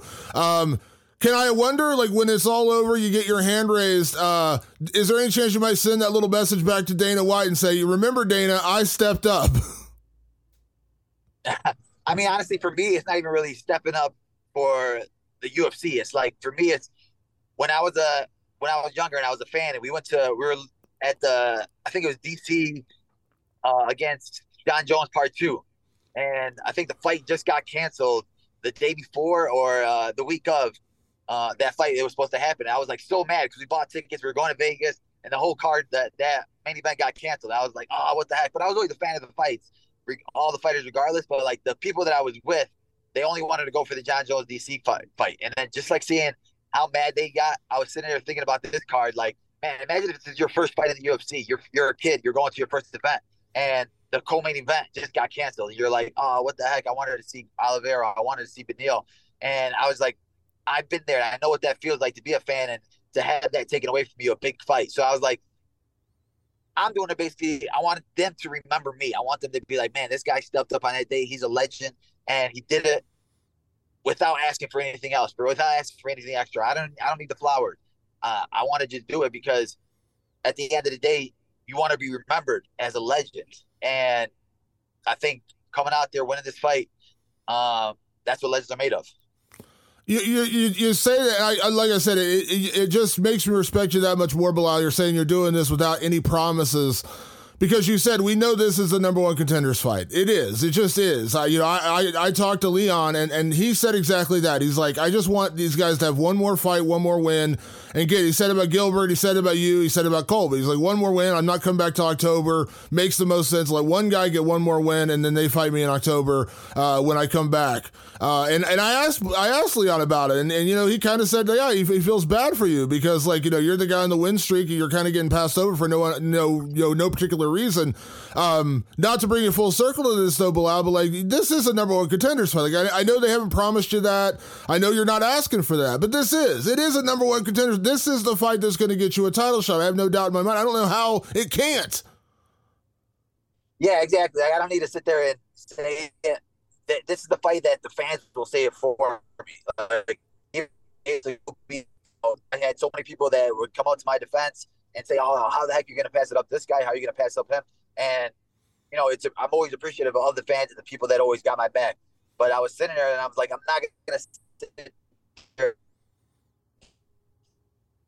my ranking and wait for something to happen. I was calling for the next best guy. I'm calling for Kamaru Usman. I'm waiting to see if that fight would happen. I'm calling to see if Gilbert wants to fight again. I'm calling to see if Colby wants to fight. And I knew that my road would be the hardest road. I knew that nothing would ever be given to me. I knew that I wasn't going to be the guy that they were going to give me one fight and I'm fighting for the title. I knew that I was going to have to climb this ladder and claw my way to the top. And even still climb my way to the top, freaking bleeding fingernails, they're still not going to give it to me. So I had to go out there and take it. And I think this is my moment where I go out there and I take it and I prove to them that I am the man. I am the guy that you guys can call your champion. I'm the guy that you can promote as your champion. I'm the guy that once I had the belt around my waist, I'll basically have beaten 90% of these ranked fighters in the division. And then you'll be looking at me like, oh man, should this guy move up to 185 and be a double champ right now? I love it. I love it. It's funny. There was this old pro wrestling storyline years ago, and Vince McMahon, your business partner, Vince McMahon, now that the UFC and WWE are together, he said something. It was a storyline. He said Bret Hart. It was involving Bret Hart, and he goes, Bret screwed Bret. And it was an old storyline that popped in my head when you said you tried to get Colby. And I was like, Colby just screwed Colby, because if Colby would have taken this fight, it would have been a natural number one contenders fight. Now, again, not to bring it back to Colby, Belal, but just saying the winner of this fight has legitimately earned a title shot, and with Leon not coming back till October, seems to make a lot of sense. I'm saying this, Belal. I'm saying that this seems like, in a way, it's like Colby screwed Colby in this one.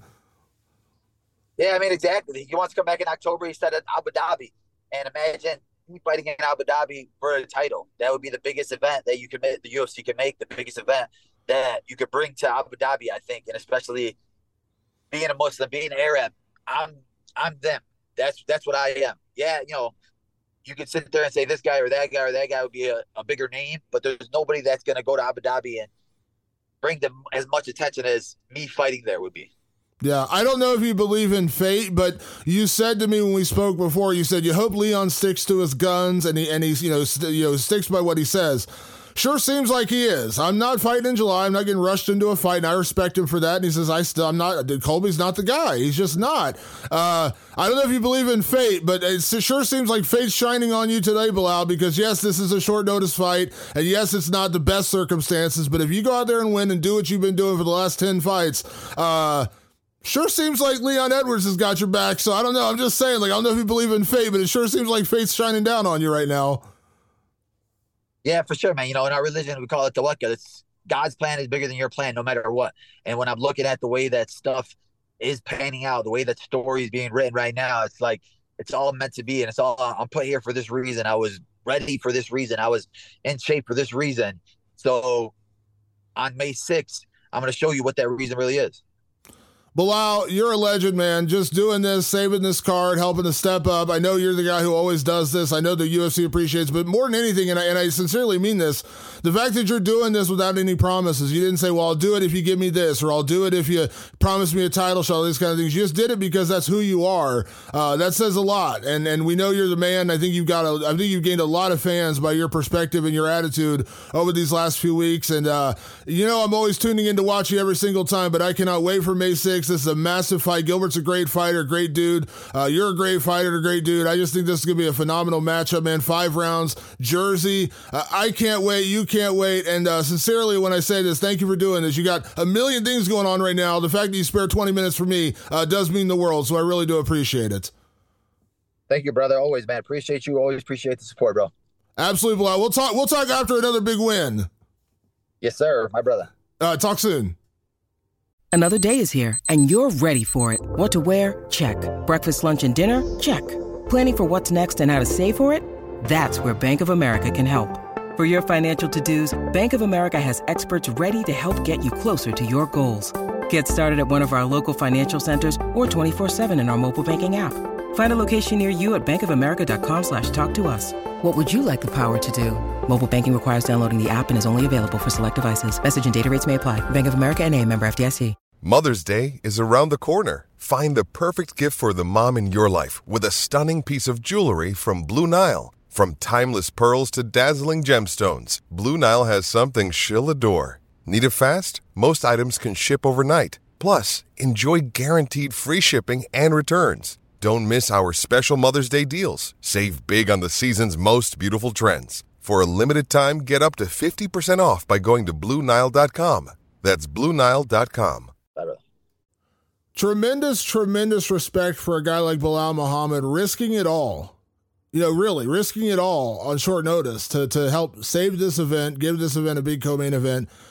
Because let's be honest, Belal is taking the bigger risk here. He wasn't training for a fight. He's always training, but Gilbert Burns is a couple of weeks removed from fighting Jorge Masvidal at UFC 287. Now, to be clear, when you go through a 3-round fight like that and then you leave, you're not focused on fighting. You're shifting into vacation and family mode. So, it's not like Gilbert has just, he just was going through a training camp, didn't fight, and he's still just training. He went through a fight, he kind of decompressed afterwards, and now he has to rebuild back up. So this is not totally advantageous to Gilbert Burns either. But for Belal Muhammad, last fought in October, had nothing on the books. He had no fight booked, nothing coming up, no offers made, nothing.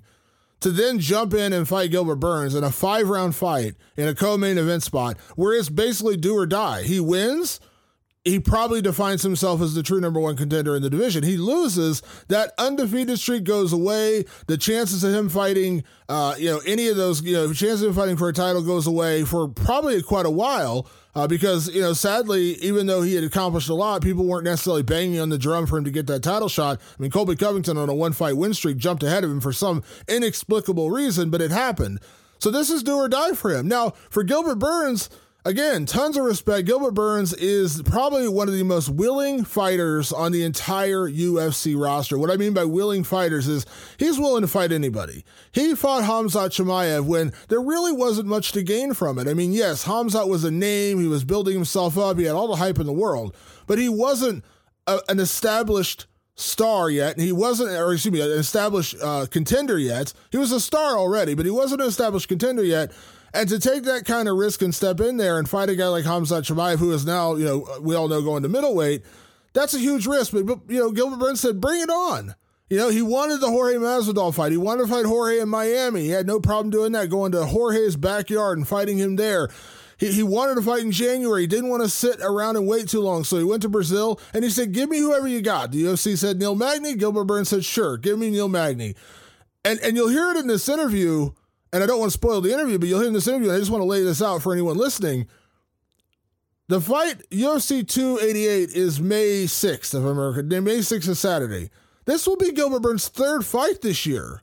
He fought in January, he beat Neil Magny. He fought in April, he fought Jorge Masvidal. He's fighting in May against Belal Muhammad in a 5-round co-main event. 3 fights in 5 months. That's unprecedented. I mean, I understand when you talk about guys like Cowboy Cerrone, they did it. Neil Magny did it 5 fights in a year. But to do it at this level, in 5 months, to fight 3 top 10 level fighters, that's ridiculous. And this says a lot about who Gilbert Burns is as a person.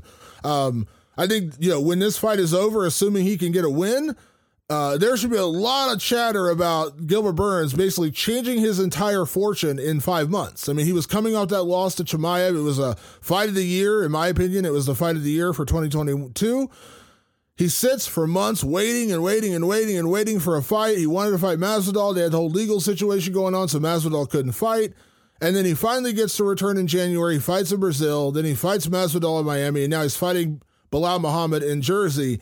In 3 fights in 5 months, Gilbert Burns can totally change his trajectory in this division and potentially become the number one contender at 170 pounds. So we're going to talk about that, how this fight came together on his side, and of course his expectations for the fight with Belal Muhammad at UFC 288.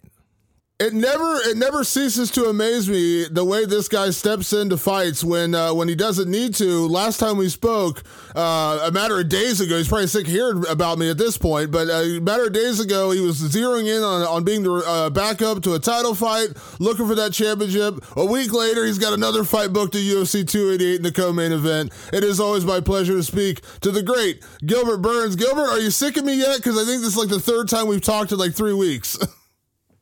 No, it's all good, my brother. It's always a good time with you.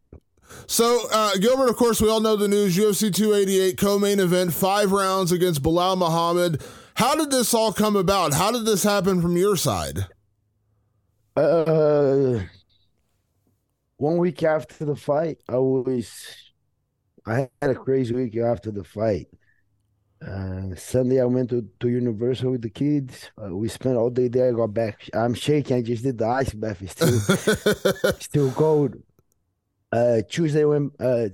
Monday night we got back home. Tuesday was here. Wednesday I went to Mexico with my wife just for 3 days. We relaxed a little bit in Tulum. Saturday we went back, and I had a delay on my flight back. And then that was the news that Charles Oliveira pulled out. And then I talked to my manager. I said, what's up? He said, you want to fight? I said, yeah. She tweeted it out. I'm going to put the water with the guys. And then when I saw, we were trying to get the Kobe fight. But then I talked to Hunter and they said, no, Kobe's fighting for the title. But I have Belal Muhammad. He was another one that wants to fight. I say, shit, I fight him. I don't care. And then that's how the negotiating started. And then on the beginning, he said he couldn't make weight. And then he asked me to catch weight. And I say, hell no, you're not that big. And and the way I see is we're going to a war, right? We're going to try to knock each other out. Why I'm going to give you any advantage? No, bro.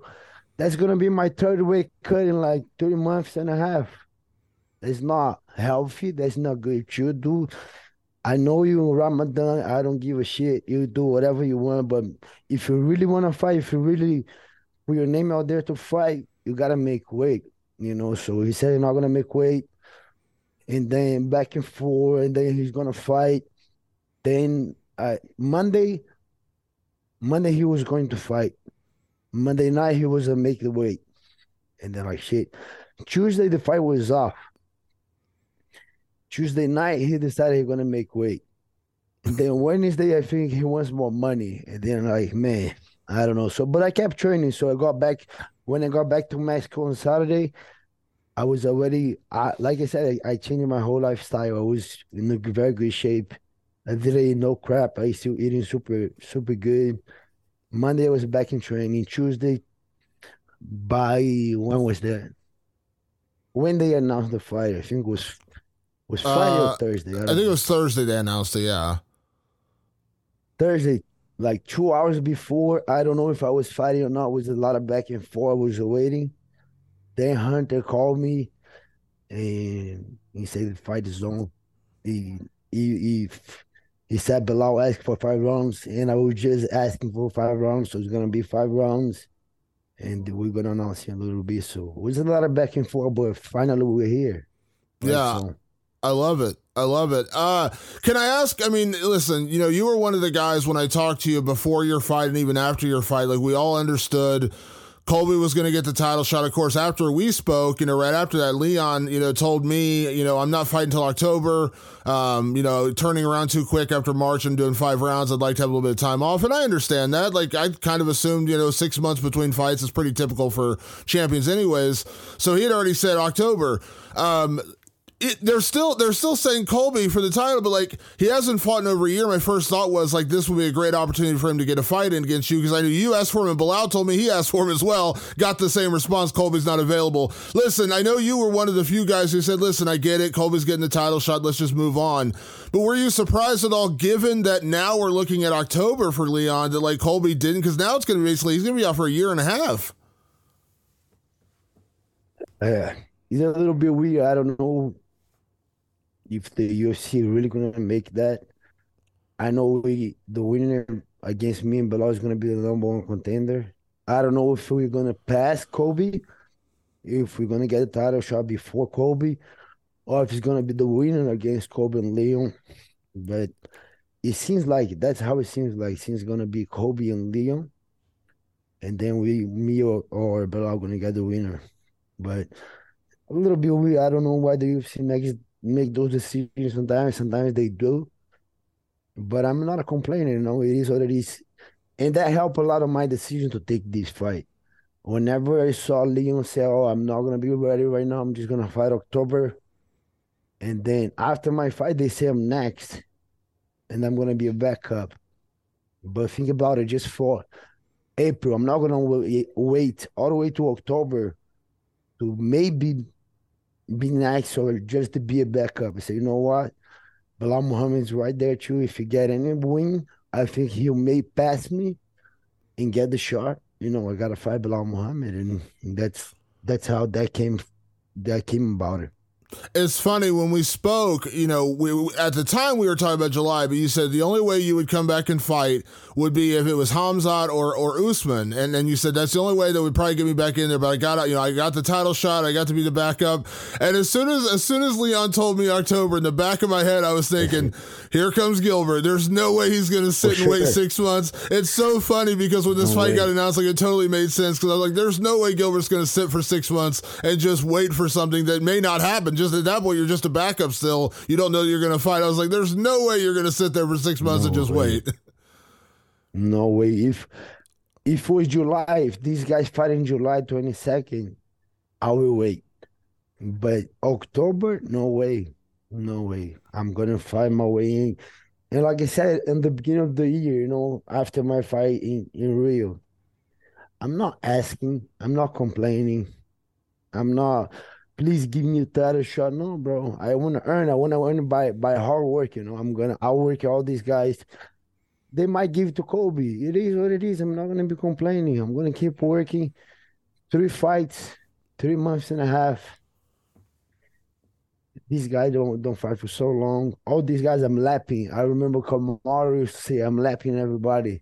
Now it's my turn. Now I'm lapping everybody. The whole welterweight division, the whole UFC. And I'm planning on keep doing that. I'm planning getting a good win after Belal Muhammad, a very tough opponent. But me getting a win, then I earned that title shot. No one can take that away from me. Yeah, well, I listen. We understand, as you said, the UFC is saying Colby's the guy, but we all know how this sport works, Gilbert. Everyone we are all prisoners of the moment. You go out there and have this 5-round fight with Belal. You go out and finish him, beat him. Coming up in May. I mean, it's hard for me to believe that, when it comes time, they won't consider that. Again, whether it's next or one after that, but I mean, I think there's a realistic chance here that, Colby may end up getting left out, because one of the big things that Dana said about Colby is he stepped up. He stepped up to back up. He flew to London. He did all this, blah, blah, blah. Well, you guys just stepped up to save a pay-per-view and say you help build a pay-per-view that lost a big marquee fight. Again, I know they're saying Colby, but you know how this sport works. You go out there and have a phenomenal fight with Belal. Suddenly they're like, man, we might have to give it to Gilbert. So again, I'm just saying, we know how the sport works. That's the goal. That's the goal. The goal has been that since I got to fight with Masvidal was to make it out. But Masvidal was very crafty. The guy was there the whole fight. Gotta give it up to him. I couldn't get a finish. I think a finish would impress a lot more, but it was a dominant win. But that's the same goal. Just change the guy. His goal out there, finish Belal Muhammad impressively, and put it out on Dana and the fans and the media and everybody, and try to earn the title shot. That's going to be the goal. Absolutely. I know, I don't want to say there's ever been any, bad blood's the wrong word. I don't think there's any bad blood between you and Belal. I know there's a lot of respect there, but I know when he got ahead of you in the rankings, it bugged you a little bit because, he hadn't fought you and he jumped you in the rankings. It seems like this is a natural number one contenders fight. So can you give me your thoughts on Belal? I mean, obviously over this week, you had to go through a little bit of drama with the fights on, the fights off, things like that. You end up getting the fight. What is your opinion of Belal Muhammad? I think he's very tough. He's a tough opponent. That bugged me a little bit that he passed me on the ranks because he never beat me. He beat the number 7, 8. That was Sean Brady. Very tough guy too. Great performance by Belal in the last fight, but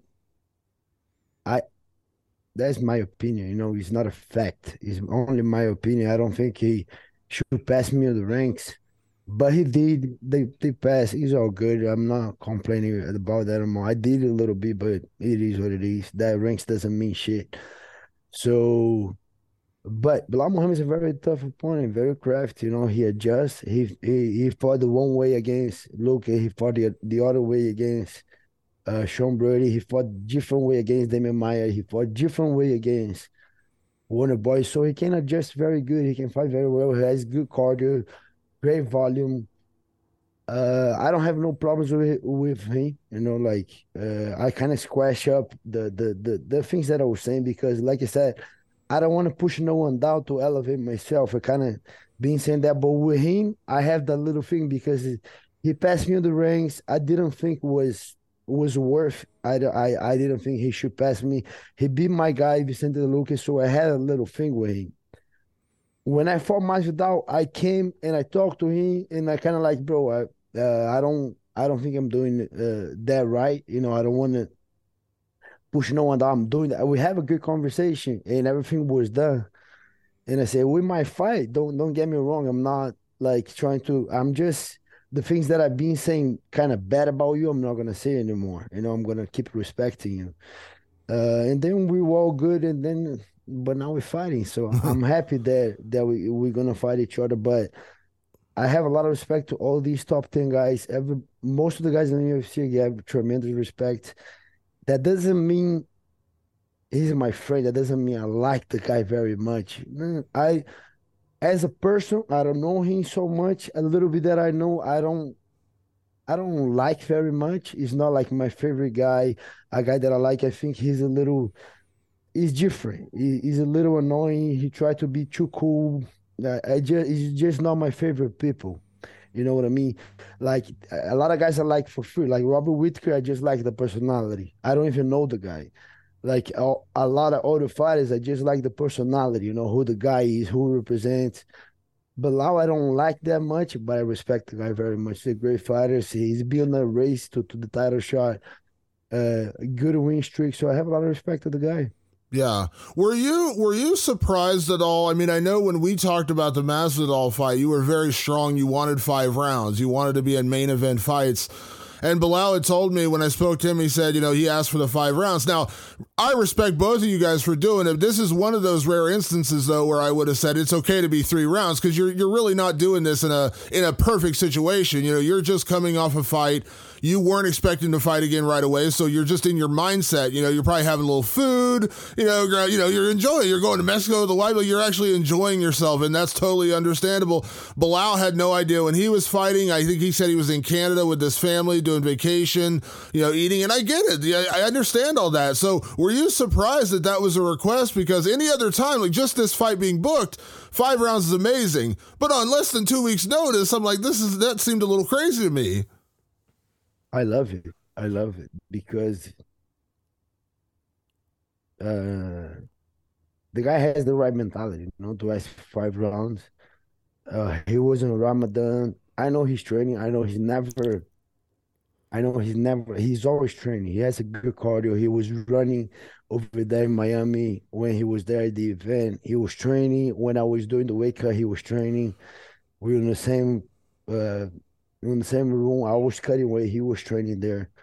So, yeah, he's not in a crazy bad shape for a fight, but the guy has a good style. He fights, and I'm happy that he asked for 5 rounds because I asked against Shimaev, they say no. I asked against Neil Magny, they say no. I asked against Masvidal, they say no. This one, when I ask, they say, oh, he asked you. I say, okay, let's get it done. Okay, finally, 5 rounds. And to be honest, the math is not the best for 5 rounds. You know what I mean? Like financially, it's not the best because if I do two 5 rounds fights and I don't get a finish and go 10 rounds. If I got 2 wins, 4 paychecks, show money, win money, show money, win money, right? You with me? 10 rounds, 4 checks. But if I'm just doing 3 rounds, I have 3 fights, 9 rounds. 2 paychecks, 2 paychecks, 2 paychecks, and I still only, 6 paychecks in 9 rounds. So the math is not the best, but I like the mentality. I want to finish him, he want to finish me.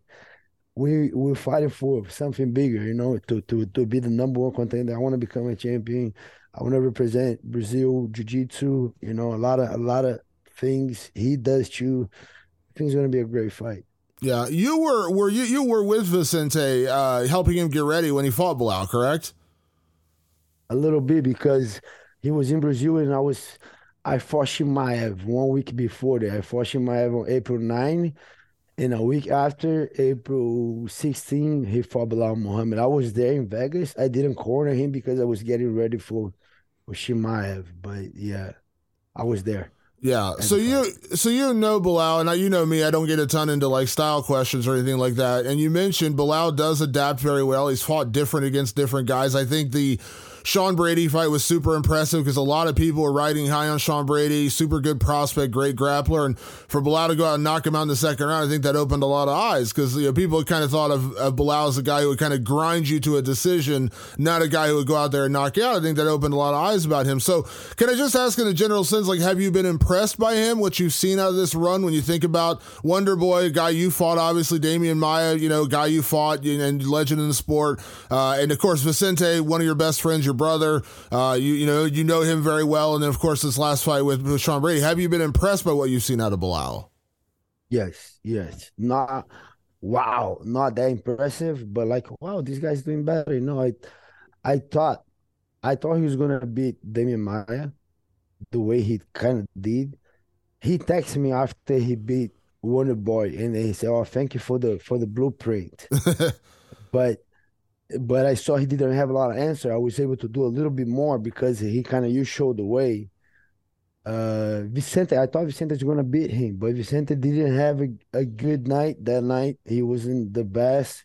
We even talk about many times, but Belal had a great night. He looked good against Vicente. Against Sean Brady, yeah, I was impressive. That was the most impressive. I don't bet, and it's not even because that thing that happened with James Cross, but I don't bet. But if I was betting that fight, I was betting in Belal. I knew Belal was going to win. Sean Brady's kind of just now getting to fighting high level guys. For sure, he came undefeated, a lot of wins. Great guy. I'm not throwing the guy down. Great guy, great opponent. But I thought Belal was gonna win, not by TKO like he did, not by a knockout. So yeah, he looked impressive at that fight. Yeah, well, I think this is a fantastic fight. You guys are both on a great run, and Gilbert, I know not that you need me to say this, but when you said that to me a little bit ago, you said 3 fights in basically this short span of time. I mean, you fought in January, you fought in April, now you're fighting in May. I mean, that's a savage move right there. We know there's not a lot of guys. And listen, there are guys who have done it. Cowboy Cerrone fought a lot. He fought 4 times in a year. I know Neil Magny did it. Yeah, guys have done it. But to do it at this level, generally speaking, you don't see guys inside the top 5 do this, right? Like, that's just not normal. And guess what? I wouldn't blame them. Like, I don't blame anyone for kind of, when you get to that point, you're a fight away from a title shot. I understand being, strategic with the way you pick your fights and the timing and things like that. You're just a savage, man. Like, again, I told you, like, after I talked to Leon, he said October's like, there is no way Gilbert's sitting out. He's going to fight somebody else. And like, here we are. Like, May, you're coming up right off this fight. Now, can I ask, like, in all seriousness, like, how are you feeling?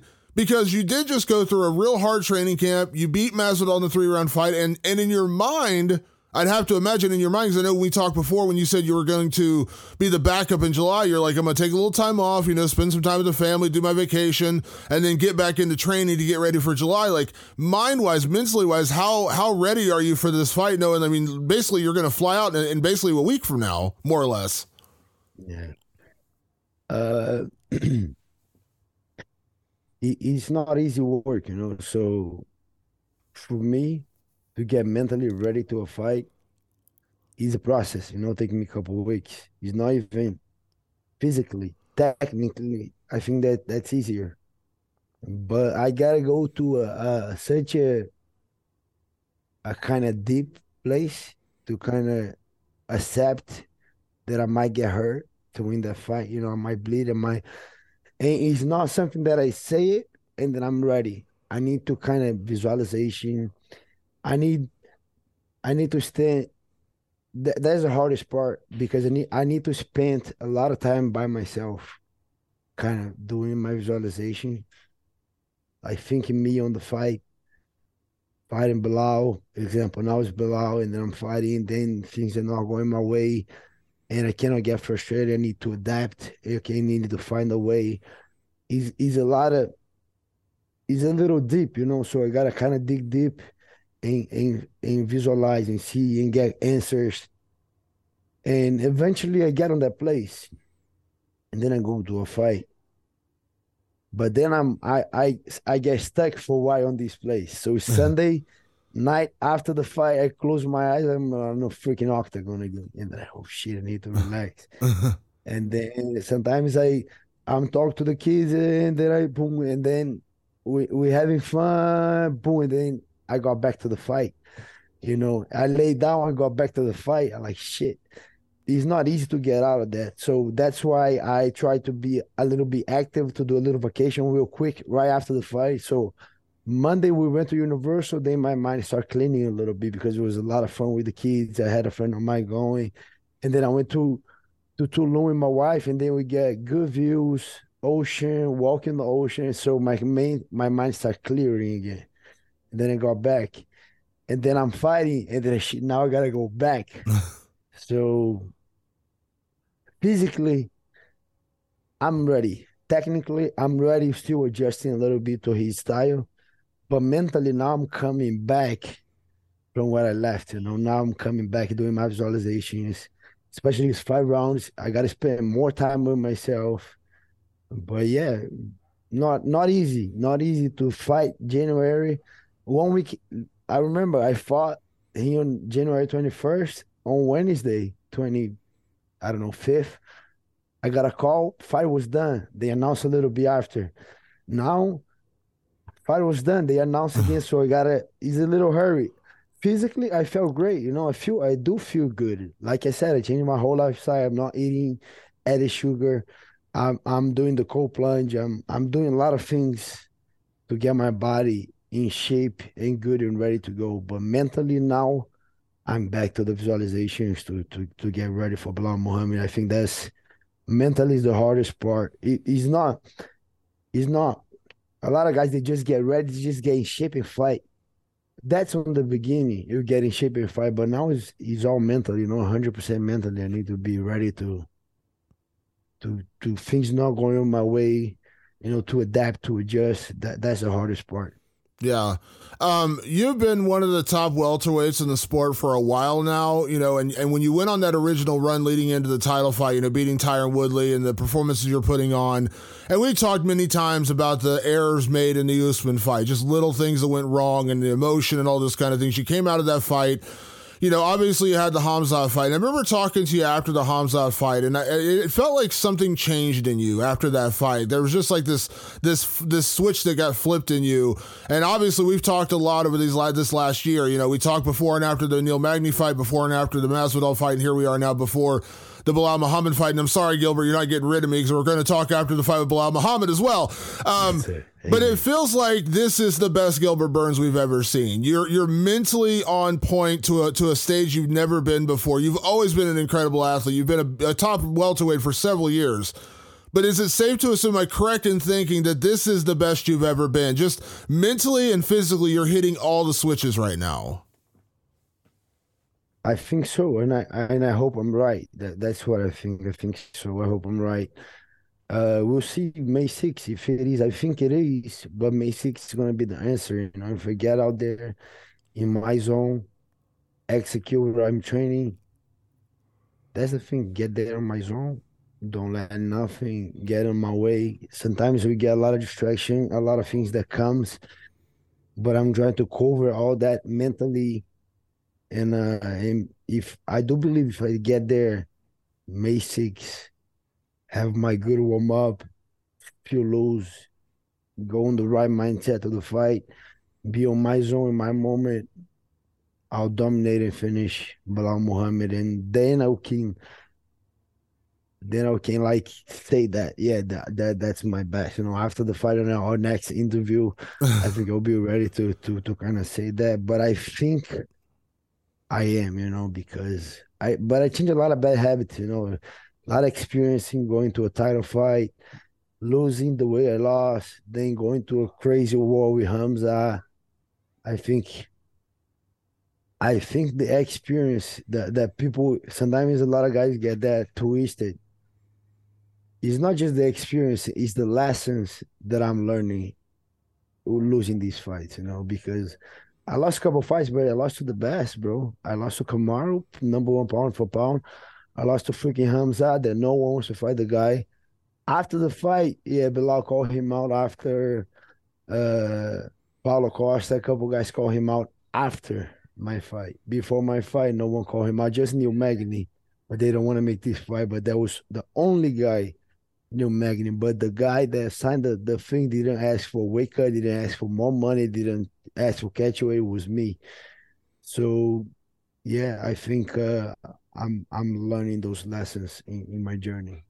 So the last thing I'll ask you on this, Gilbert, you mentioned with the Masvidal fight, a big part of that going in was you wanted 5 rounds because, A, you're a championship fighter, and B, you said with 5 rounds, I know I'll finish him. And I believe and I have a ton of respect for Masvidal, legend. We all know this, but I truly, truly believe in my heart of hearts, if you would have had one more round, I don't think he would have survived because you had him hurt, had him dinged up pretty bad. That 3rd round was your best round. You had him hurt badly. We know, jacked against the cage, all those kind of things. You had one more round, I don't know that he would have made it. Is there any way Belal Muhammad survives 5 rounds with you on May 6th? Maybe. The guy, he's crafty, I gotta give a credit to the guy.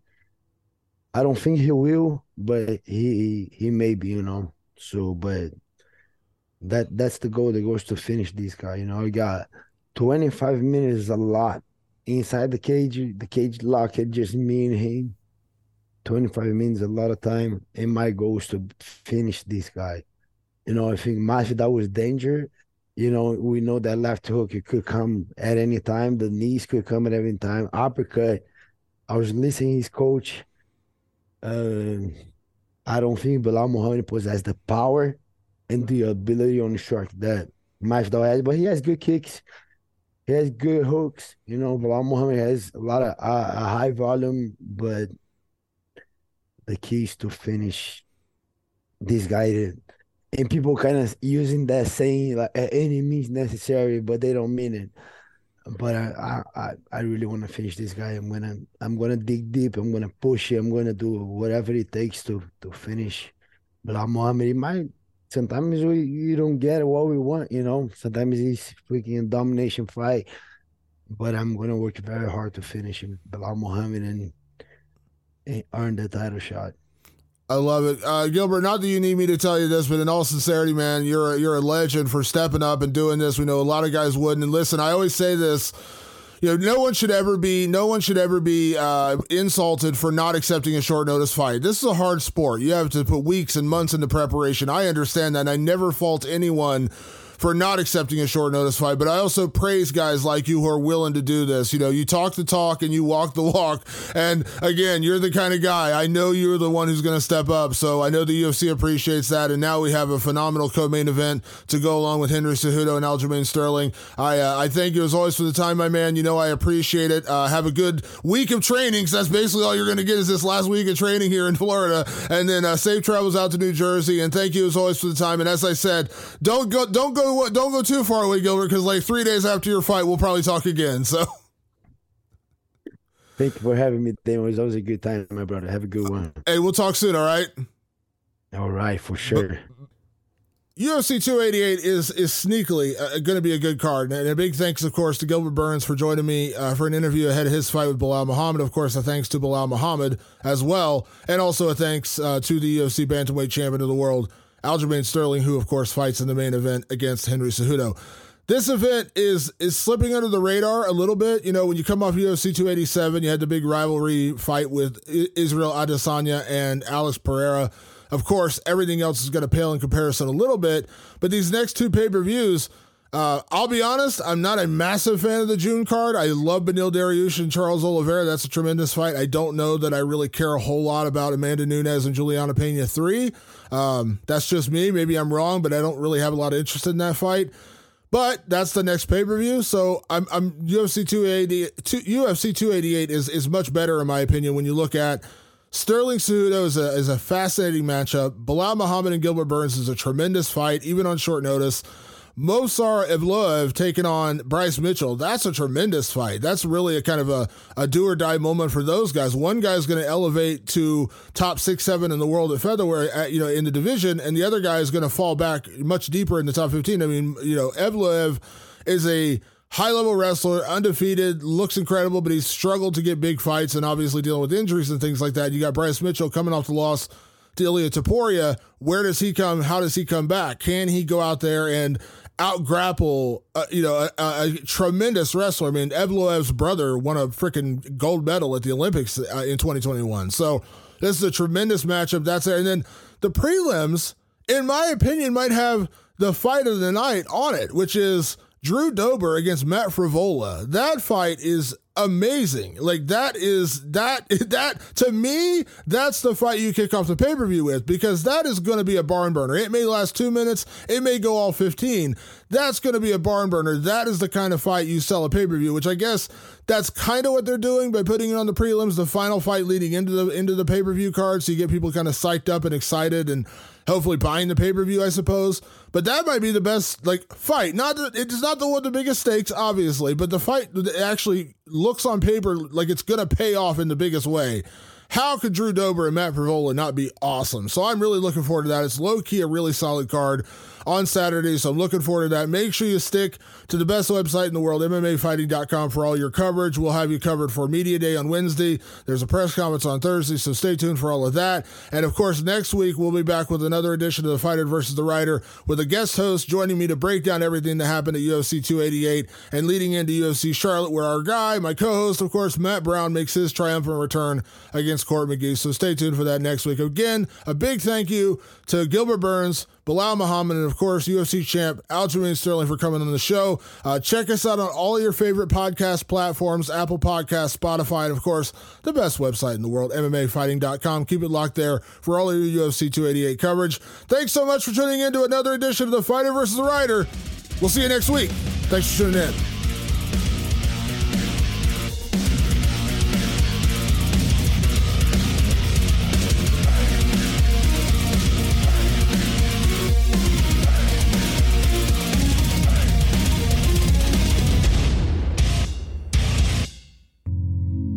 Listening to the Vox Media Podcast Network. The NBA playoffs are heating up, and so is the action at DraftKings Sportsbook, an official sports betting partner of the NBA. DraftKings brings you same-game parlays, live betting, odds boosts, and so much more. You can download the DraftKings Sportsbook app now and use code VOXMMA. That's code VOXMMA for new customers to get $150 in bonus bets when you bet just $5. Only on DraftKings. The crown is yours. Gambling problem? Call 1-800-GAMBLER. Or in West Virginia, visit 1-800-GAMBLER.net. In New York, call 877-8-HOPE-NY or text HOPE-NY 467-369. In Connecticut, help is available for problem gambling. Call 888-789-7777 or visit ccpg.org. Please play responsibly. On behalf of Boot Hill Casino and Resort in Kansas, 21 and over. Age varies by jurisdiction. Void in Ontario. Bonus bets expire 168 hours after issuance. See dkng.co/bball for eligibility and deposit restrictions, terms, and responsible gaming resources.